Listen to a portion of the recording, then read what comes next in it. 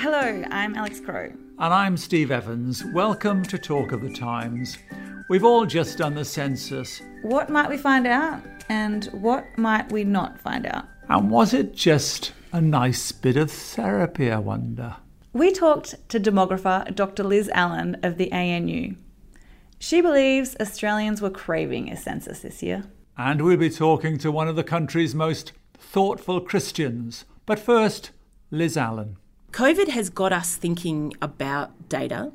Every day we're waiting on the latest figures concerning COVID infections and so on, the hotspots. So it's changed, I think, the way that we think and view evidence. It's geared us toward requiring this constant flow of evidence. And so I think the census has benefited from that this time round. Prior to the 2016 census, there was a lot of discussion around data retention as it related to telecommunications. And I think that the census suffered adversely because of that, and the fact that they came out and said, we're collecting names and addresses, and by the way, we're going to hold on to the data for a little bit longer, that names and address data. But this time round, whether it's because the ABS has had more funding or what it is, that's definitely the case. The ABS has had more funding.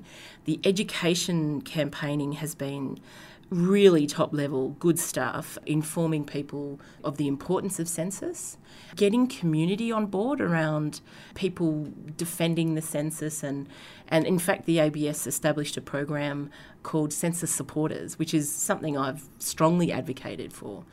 We're kind of hanging on to this data that reflects us, and everyone's saying, I didn't get to say this or I didn't get to say that about myself. And I wonder how much of that's related to COVID. Yeah, Liz, even in the conversations that I've had this week with people, it's been the exact same conversations. I didn't get to say how many hours volunteering I did. I didn't get to report how many cars our family have. I didn't get to say how many pets. You've really hit the nail on the head there, I reckon. I suspect people just want to be heard. People are desperate to be seen.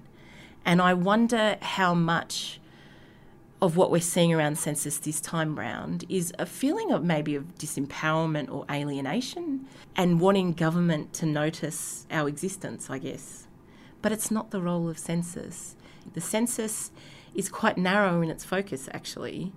It can't measure everything. That's not its remit. That's not its purpose.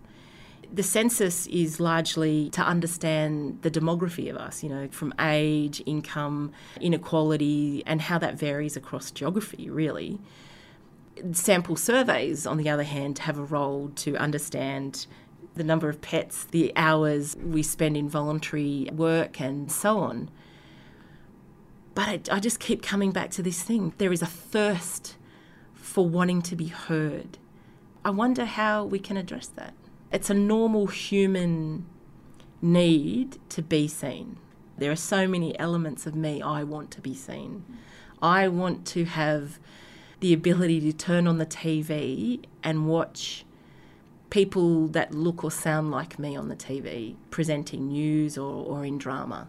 I want a poor kid to be reflected in news presenters and so on.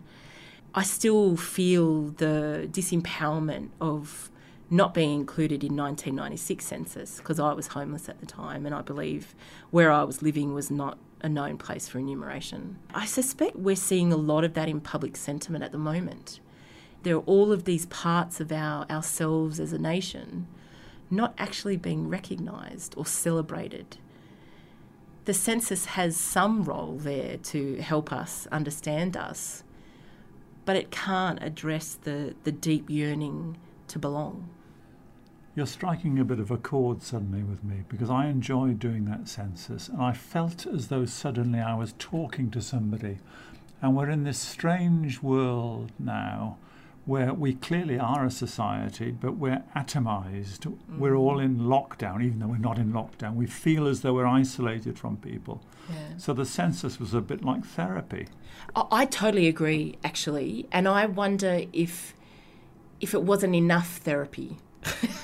So let me explain that. So this idea that we're all physically distant We're socially distant. There's this kind of disconnect between us as individuals and our communities that we would have belonged to, our friends, our colleagues. There's so much disconnection from our normality that I wonder if the lack of calls for boycott, which we saw in 2016, by the way, is as a result of that one time where we could come together as a nation where we were all in this together.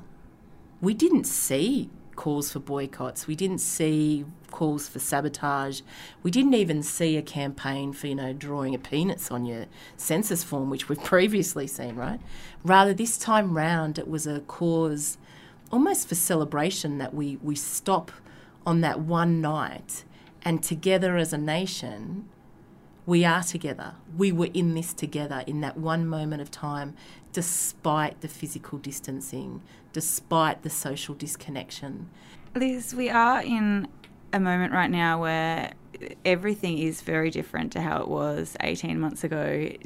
Do you think that there is a possibility that people were excited because maybe when these results were coming out, they were going to tell us something about the society? And is that true? Are we going to learn much from this? Something I'm noticing quite a bit of is a thirst for knowledge. Kind of, did it gauge this about, vaccine rollout? Did it measure how I felt about COVID? Did it measure the impacts of COVID on me?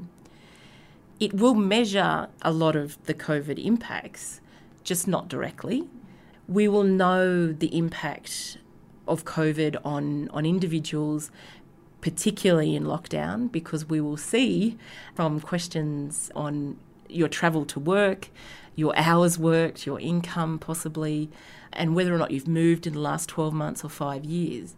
We'll see all of these, I guess, a suite of statistics that will indicate the disruptions that COVID has had on individuals and on communities.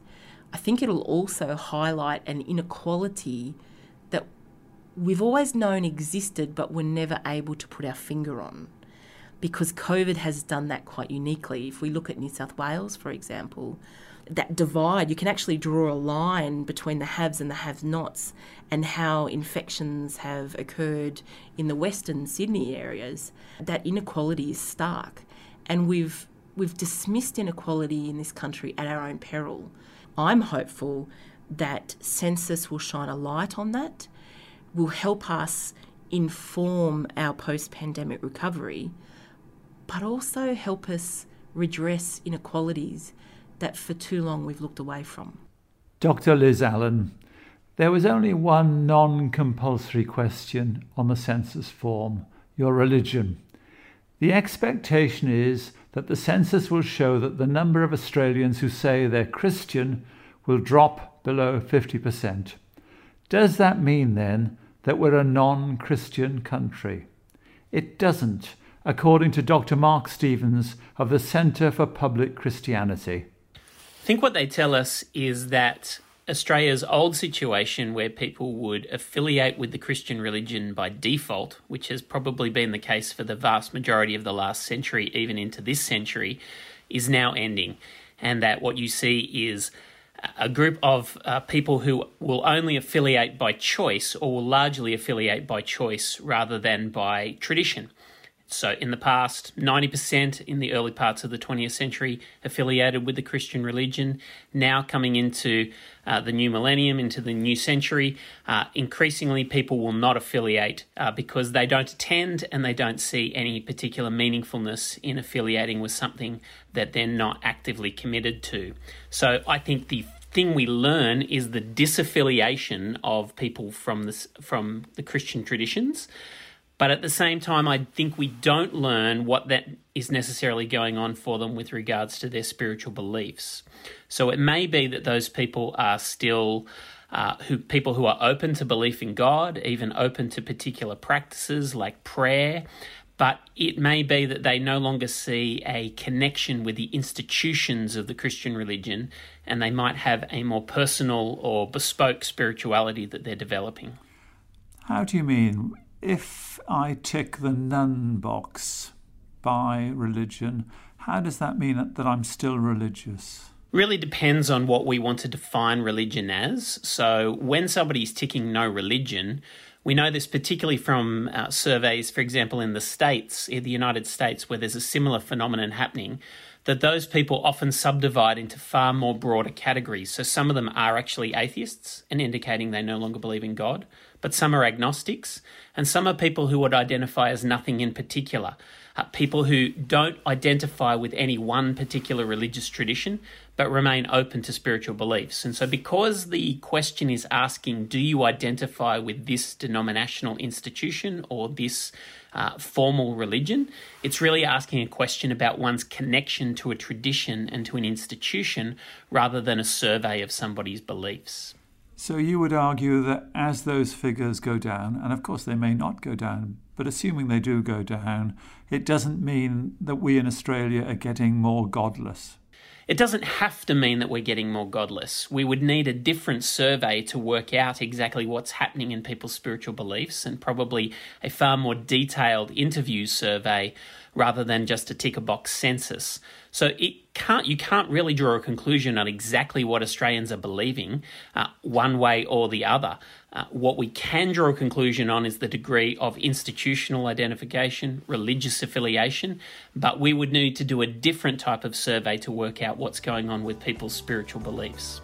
Dr. Mark Stevens, and before that, Dr. Liz Allen. And thank you for listening to Talk of the Times. See you next week.